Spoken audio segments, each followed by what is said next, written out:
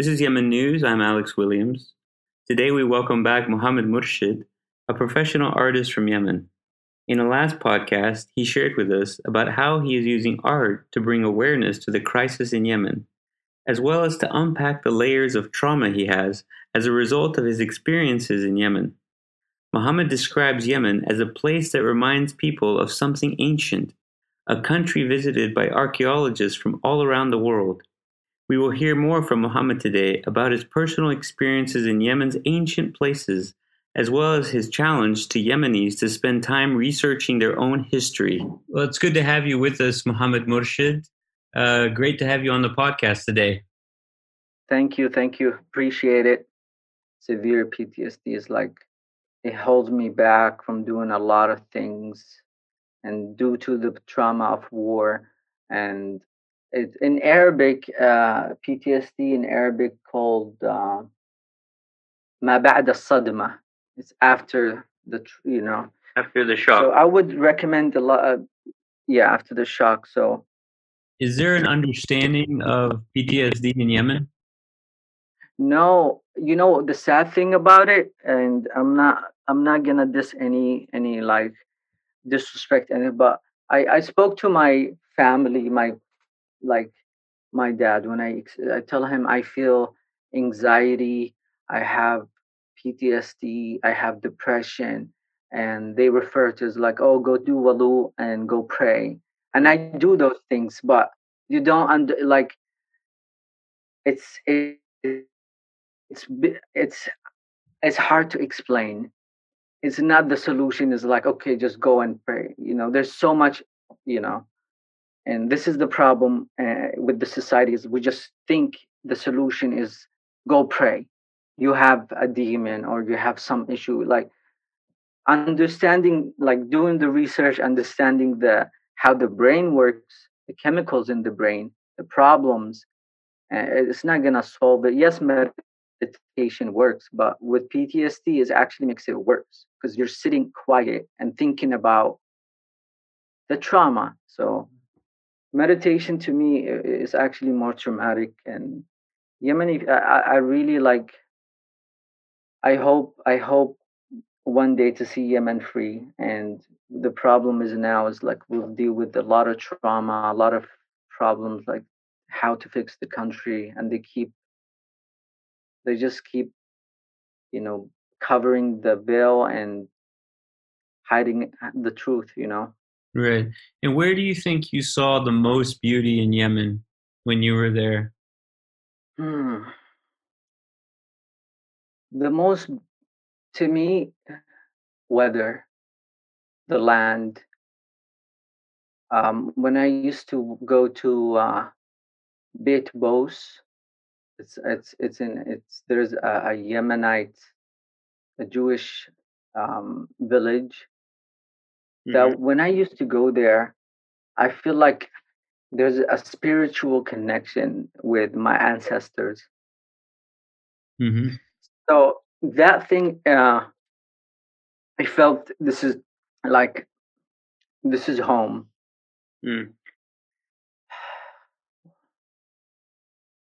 Going to Bab al Yemen at night, Sana'a al Qadima. Right. I like it when there's no people because the whole scene change, and you can see. I don't know. I dealt with a lot of trauma and hate in the country. From I don't want to say, but like the differences. I was, the way I was dressed. I had long hair. Sometimes I braided my hair like cornrows, and I was like bullied, and nobody understand the trauma behind the bullying in like school. Right. And even in the like where I lived, I always had to be careful from certain groups because they can attack you, beat you up. it's it's so much layers within, but I still find the beauty, honestly, is when I go to those ancient sites. I feel there's a huge connection. in Taz too. When I went to Shalom al-Shabaziyya, Hmm. You mean my grandma used to, by the yeah, Qataderi, by the castle yep, on the yep, by the backside? Qalat al-Qahira, the castle of the Cairo. Yeah, yeah. Uh, and I felt like there's a connection, and doing research and learning about the Imam kicking all the Jews in the 1940, the exile, or basically sold them, and then learning doing a DNA test, and find out that our ancestors is Jewish. Mm-hmm. We have Ethiopian, Eritrean, like we are all like mixed thing. Like, and I don't. It's so just uh, like learning about the history of Yemen and how they had to take the empowerment from the Yemeni folks. For example, the story of the elephant tribe, and Mm-hmm. they keep saying the elephant tribe was Habasha, al Habasha, and Ibraha al Habashi. In reality, he was Ibraha al Yemeni. He was a king of Yemen. But we have to, the history will give you a little bit of the truth and hide the main truth. They won't say Ibraha al Yemeni because they want to they won't let the Yemeni folks know the history of Yemen, how it was powerful with them. They had everything. They had gold. They have minerals. They have Yemen can live so rich with their resources from their land. But how to destroy? They have to put different ideologies, tribes, different religion. Is divide and conquer. We know this game, the British colony. I know, like if you read the history, you'll get it. Mm. The second the Imam fell, we know the British left Aden. So it's all how to destroy Yemen. And then we saw Ali Abdullah Saleh, with the Hamdi. Hamdi was gone, and then he became the president. And then look at Yemen was oppressed for 30 years, and we thought it was, oh no, we live in free and freedom in Yemen and safety. No, Right. literally, they can in 1 second they can take your land with power, and it's not your land now. It belongs to somebody else. Right. So it's difficult, like to think about the beauty of Yemen, but I, the, hopefully one day we'll get back Yemen to the real people. After living there for 10 years, I can understand what you're saying. Like, there is injustice. There is, if I think about Yemen, there is in some ways a blackness there, but there are streaks of beauty and streaks of calmness and streaks of places of peace that you go to, whether it's out in Barakani or on a mountain in Sabir or some historical site. After living there, I know what you're saying in the it's very complex, between the darkness and the light.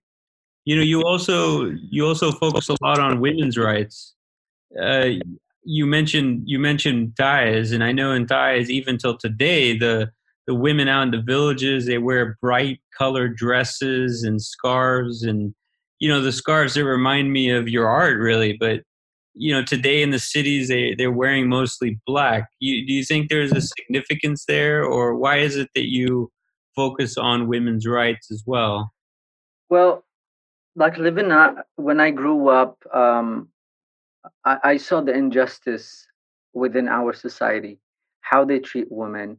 Um, I don't care if they tell me that, oh, Yemen is free, women are, they have the freedom, and we are trying to save women to be in the house and give her a praise. All those words that's evilly made by the patriarchy to control women. And like my mom would, like she didn't have a voice in our family, so it's sad to say that. I have a daughter, and coming to the United States, I did some pedagogy class for to do acrylic to create a classroom to teach people. So I had to read a lot of theories, and there's a theory called the hidden curriculum that really disturbed. Like I just there's a light bulb in my head came, and how the society favors a male over female because we need more leaders than women. Women are smart, and if they're in a classroom, if they're trying to answer a question, favor a male. And I saw that when I was a kid in Yemen, Mm. and I was like, we in the United States and doing the same thing. Though, of course, I'm gonna have to fight for women's right because it's a human right, and I came from a woman, and I really don't like the idea of a woman is half of the society. This is a Yemeni saying or an Arabic saying. The woman is the whole society. The woman create the society. I came from a woman, so Mm. why we kill our own women and destroy them, and and it doesn't make sense. A brother will have will have control over his sister. They came from the same womb.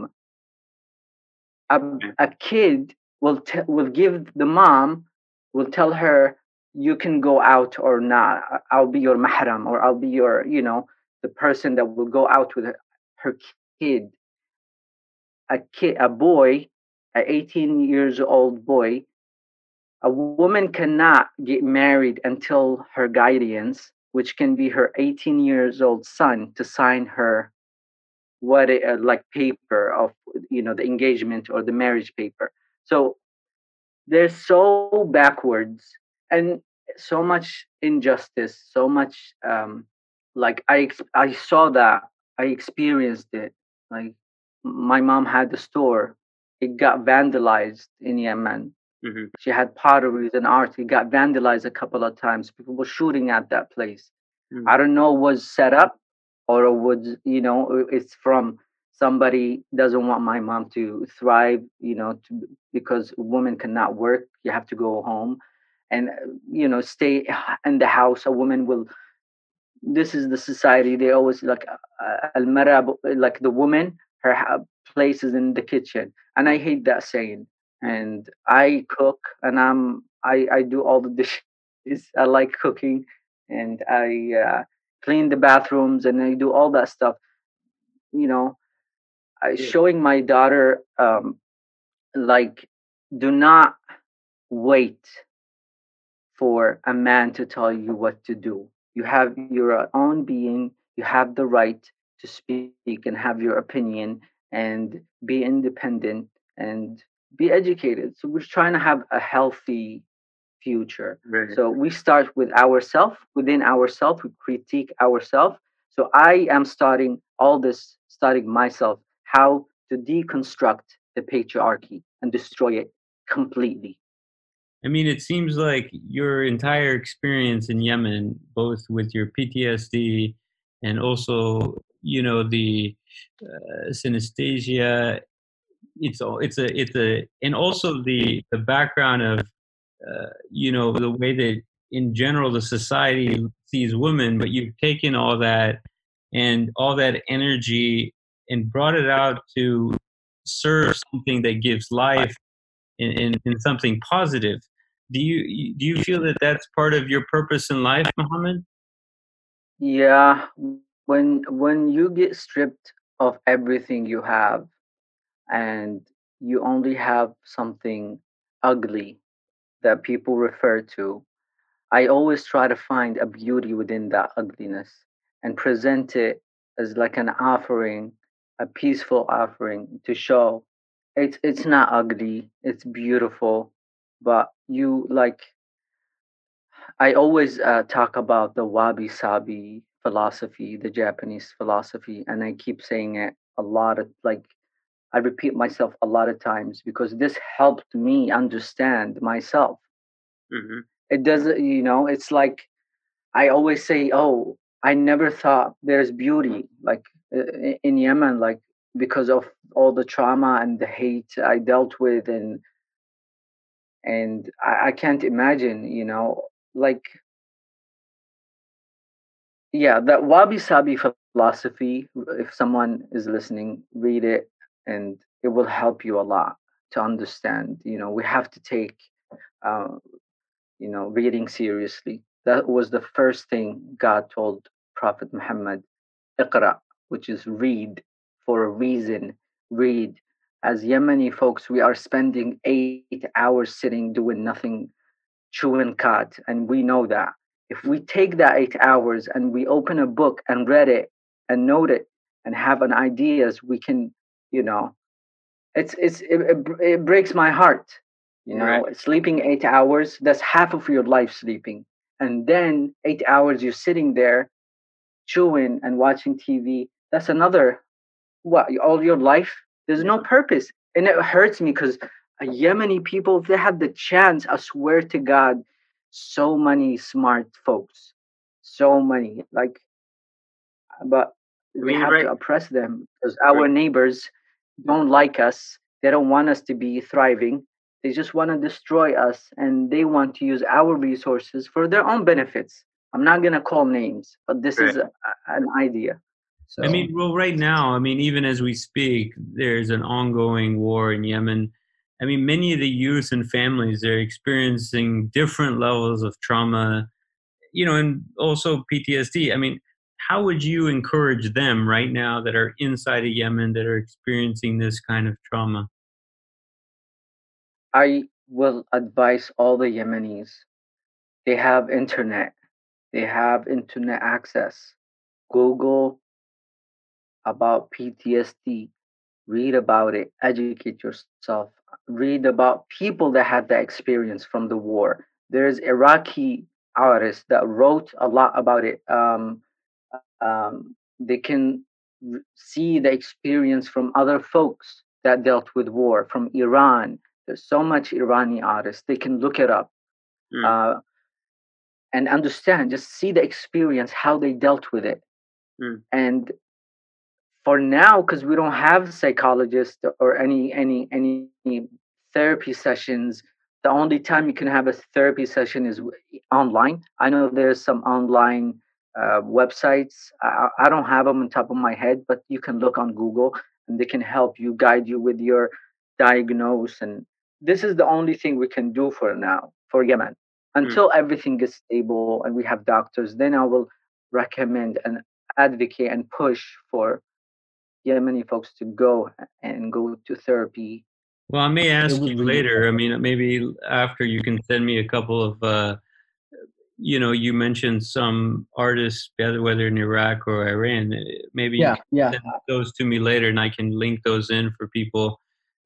Just getting to maybe a last question. You've been out of Yemen now for some time. What do you miss about Yemen? I miss going to the old sites, the ancient sites, our ancestors' sites. I miss the weather. I miss my family. Mm. Every year, every day, every year, every second, it becomes more intense and intense. Like I cannot explain. Home is home. Sure. Home is home. That's it. Mm. Well, is there any last word of encouragement you'd like to give to the youth that are back in Yemen? Maybe some guys there that are maybe having some similar dreams like you did. Maybe any kind of last words of encouragement for them as they might be listening to this. I know it's hard, and I know it's hard to even motivate people at this time. And I'll tell the Yemeni folks, it's so emotional. Mm. I would say we are here fighting for you, and keep your head up and read about your history. And we are better than what they picture us. Mm. Well, that's great. I mean, I appreciate Muhammad you coming on the call today and sharing some of your story, and I'll definitely be sharing some of it on as much as I can on social media as well. I appreciate it. We'll talk some now after the call. But thanks for coming on the podcast today and sharing your heart with the Yemenis back inside Yemen and all over the world. Thank you, and it's an honor, and I appreciate for creating this platform for all the Yemenis to share their stories. And it's an honor and a privilege, and I appreciate it, Alex. Thank you. Thank you. Mohammed shared with us today about his experience of being pressured to conform while growing up in Yemen. He shared how he was bullied for things as simple as braiding his hair into cornrows. His differences were not accepted. He also shared how Yemen's enemies have been able to weaken and dominate Yemen by getting Yemenis to focus on their differences and by spreading different ideologies and theologies that divide Yemenis rather than uniting them. Muhammad warns us against accepting a version of history that includes only facts that conform to a narrative that serves a particular interest. Instead, he challenges us to search out the full picture of history that includes facts that may have been hidden or ignored to serve a particular interest. Yemen has a rich and colorful history, much like the colorful scarves and dresses traditionally worn by Yemeni women. Yemenis also share a diverse heritage. As Muhammad explained, he discovered that he has Jewish, Ethiopian, and Eritrean ancestors. I want to encourage us all to look for ways that we can celebrate Yemen's diversity. Rather than being threatened by what doesn't conform to what we've been taught, let's seek to understand and respect each other's differences.